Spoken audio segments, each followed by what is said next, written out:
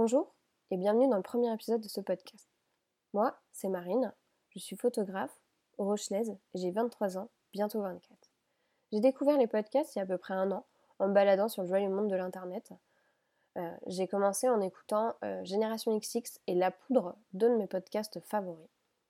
Moi, j'écoute des podcasts en travaillant, quand je fais des tâches qui ne nécessitent pas que mon cerveau soit centré, ou alors quand je vais me promener des fois. Je mets mes écouteurs dans mes oreilles et plutôt que d'écouter de la musique, j'écoute des podcasts. Je trouve vraiment ce format très intéressant et vraiment chouette. Alors, j'avais pas du tout dans l'idée d'ouvrir un podcast, mais écoutez, tout arrive un jour. Pour moi, c'est un peu comme une conversation entre copines, bien que des fois ce soit pas forcément des amis qu'on interviewe, mais voilà, c'est vraiment ce format un peu et cette promiscuité qui m'a intéressée de prime abord dans les podcasts. Et là, vous allez me demander, mais pourquoi ce podcast? Alors en fait, ce podcast, il est né d'une idée toute bête.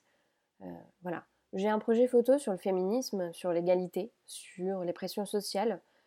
Et dans le cadre de ce projet photo, j'avais envie d'interviewer mes modèles, qui sont pour moi des gens inspirants et très inspirés, et voilà, d'approfondir un peu la réflexion. Alors, il y a approfondir la réflexion, et il y a aussi le fait que véhiculer une émotion en image, c'est pas toujours évident, et les gens sont pas toujours réceptifs. Il y a tellement de choses à dire également sur l'égalité et le féminisme que j'ai jugé intéressant. Alors, c'est peut-être pas le cas, mais on verra ça plus tard. Voilà, j'ai jugé intéressant de parler avec ces gens-là. Et il y a aussi un autre cas de figure. Il y a aussi ces gens dont je fais partie, aussi contradictoire que ça puisse paraître.